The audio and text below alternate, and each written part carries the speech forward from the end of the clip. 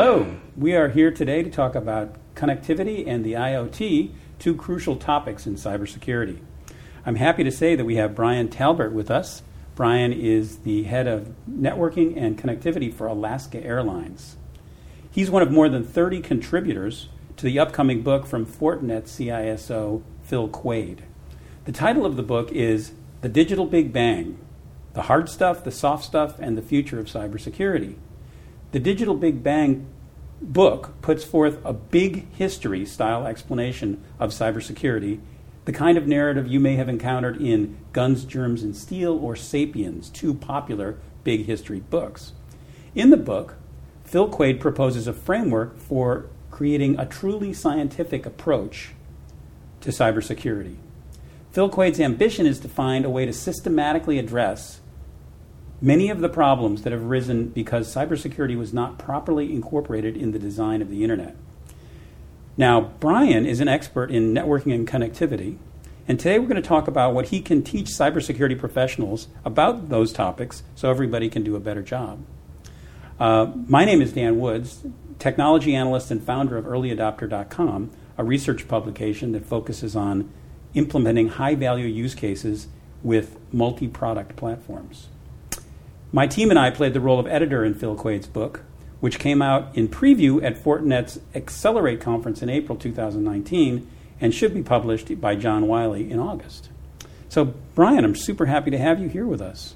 Thank you for having me. I appreciate it.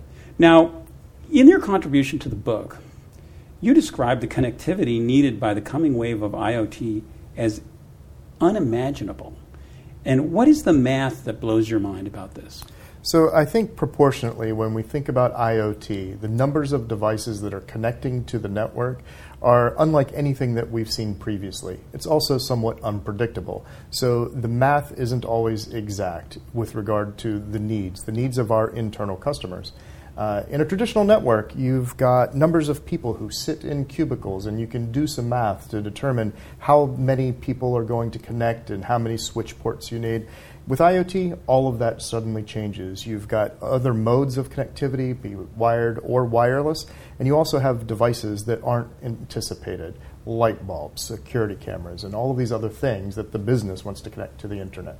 I see. So it's just essentially an environment you're not really in control of. It is absolutely an environment that we are not in control of.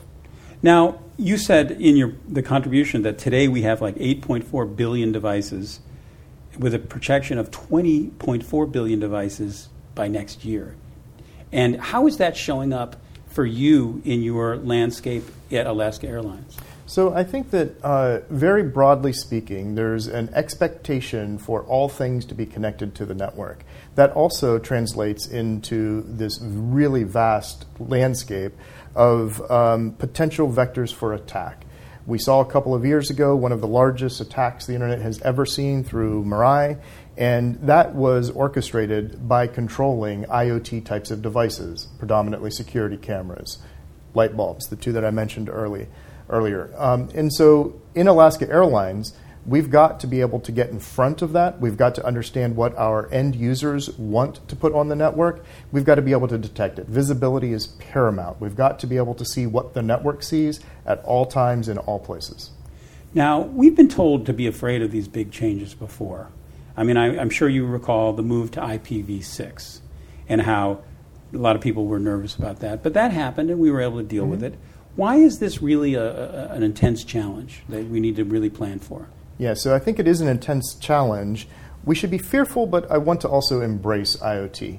And the point there is that these are things that are enabling the business, right? And so there are lots of examples that aren't necessarily as mundane as a light bulb that can change color, but other items, security cameras for sure, but also the ability to detect a presence of a customer in an airport lounge, for example. The way we do that are devices, IoT devices that connect to the network. So we've got to be able to enable the business for sure.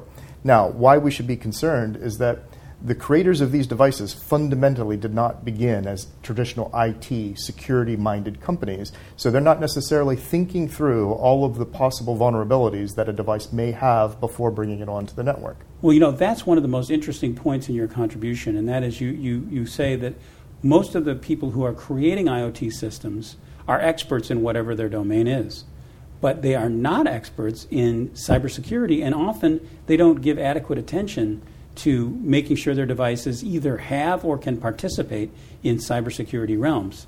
Now, on the other hand, at Alaska, you've talked about how you use everything you can, and especially innovation of all types, including IoT, to enhance the customer experience. So it sort of seems like what you're arguing is that you have to accept this risk. It's not like you really have a choice to reject it. Right. I think that acknowledging and accepting the risk is where you begin to protect against the risk, right? These things have to go hand in hand. If you don't appreciate the potential danger, you're not going to put in the appropriate protection mechanisms. So appreciating the potential danger allows us to enable things like Fortinet products like FortiNAC in order to control access to the network. So we've got that extreme level of visibility so that we can begin reducing that risk. Now, during one of the keynotes, John Maddison talked about how he felt that there was a new attack surface that he would define it called the digital attack surface, which was much wider and uncontrolled than the typical attack surface. You've mentioned visibility quite a bit. Is there any hope of us getting, real visibility that's meaningful on that new digital attack surface? I think there is, but again, we have to rethink how we traditionally approach the problem. So one of the outcomes of increased visibility is a much larger data set that has to be parsed. And the traditional mechanisms that we might use in a SOC, for example, don't necessarily scale to the volumes of traffic that's generated through this increased level of visibility. So things like AI become ever more important. We've got to come up with new mechanisms, new ways to be able to identify threat vectors very rapidly. We can't rely upon humans noticing it.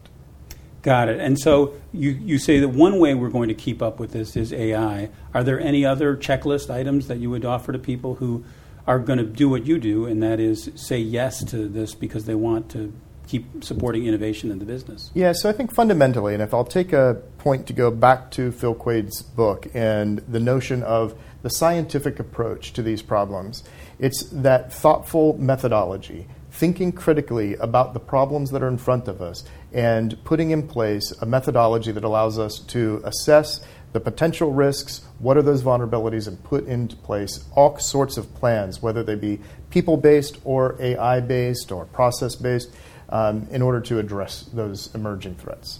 And the last question I wanted you to ask you is, you mentioned that innovating about the customer experience using technology, including the IoT, was sort of deeply ingrained in the DNA of Alaska Airlines. That's right.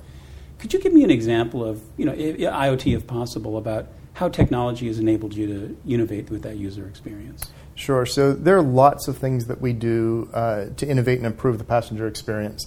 I've talked about several here while I'm at Accelerate, and that includes being very in the forefront of the very first airline to put in kiosks into the airport.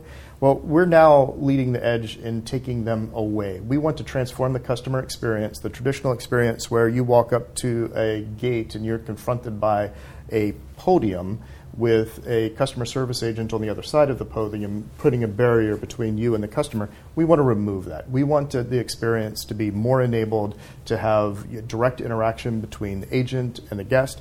And some of the things that we do in order to achieve that is 100% mobile deployment. Every single one of our frontline employees is equipped with mobile technology, and we continue to expand upon that. When you arrive at the airport, we want to be able to accept your bags without any human interaction. We want to be able to automatically tag those bags and track them from the point that you drop them off all the way to the point of the delivery, and we're going to do that through a highly connected environment. And so we look to that transformation of the passenger experience as the key to our future success. And every single bit of it will be incredibly secure. Absolutely, no doubt about it, with the help of Fortinet. Well, good. Well, thank you so much for spending time with us today. Thank you.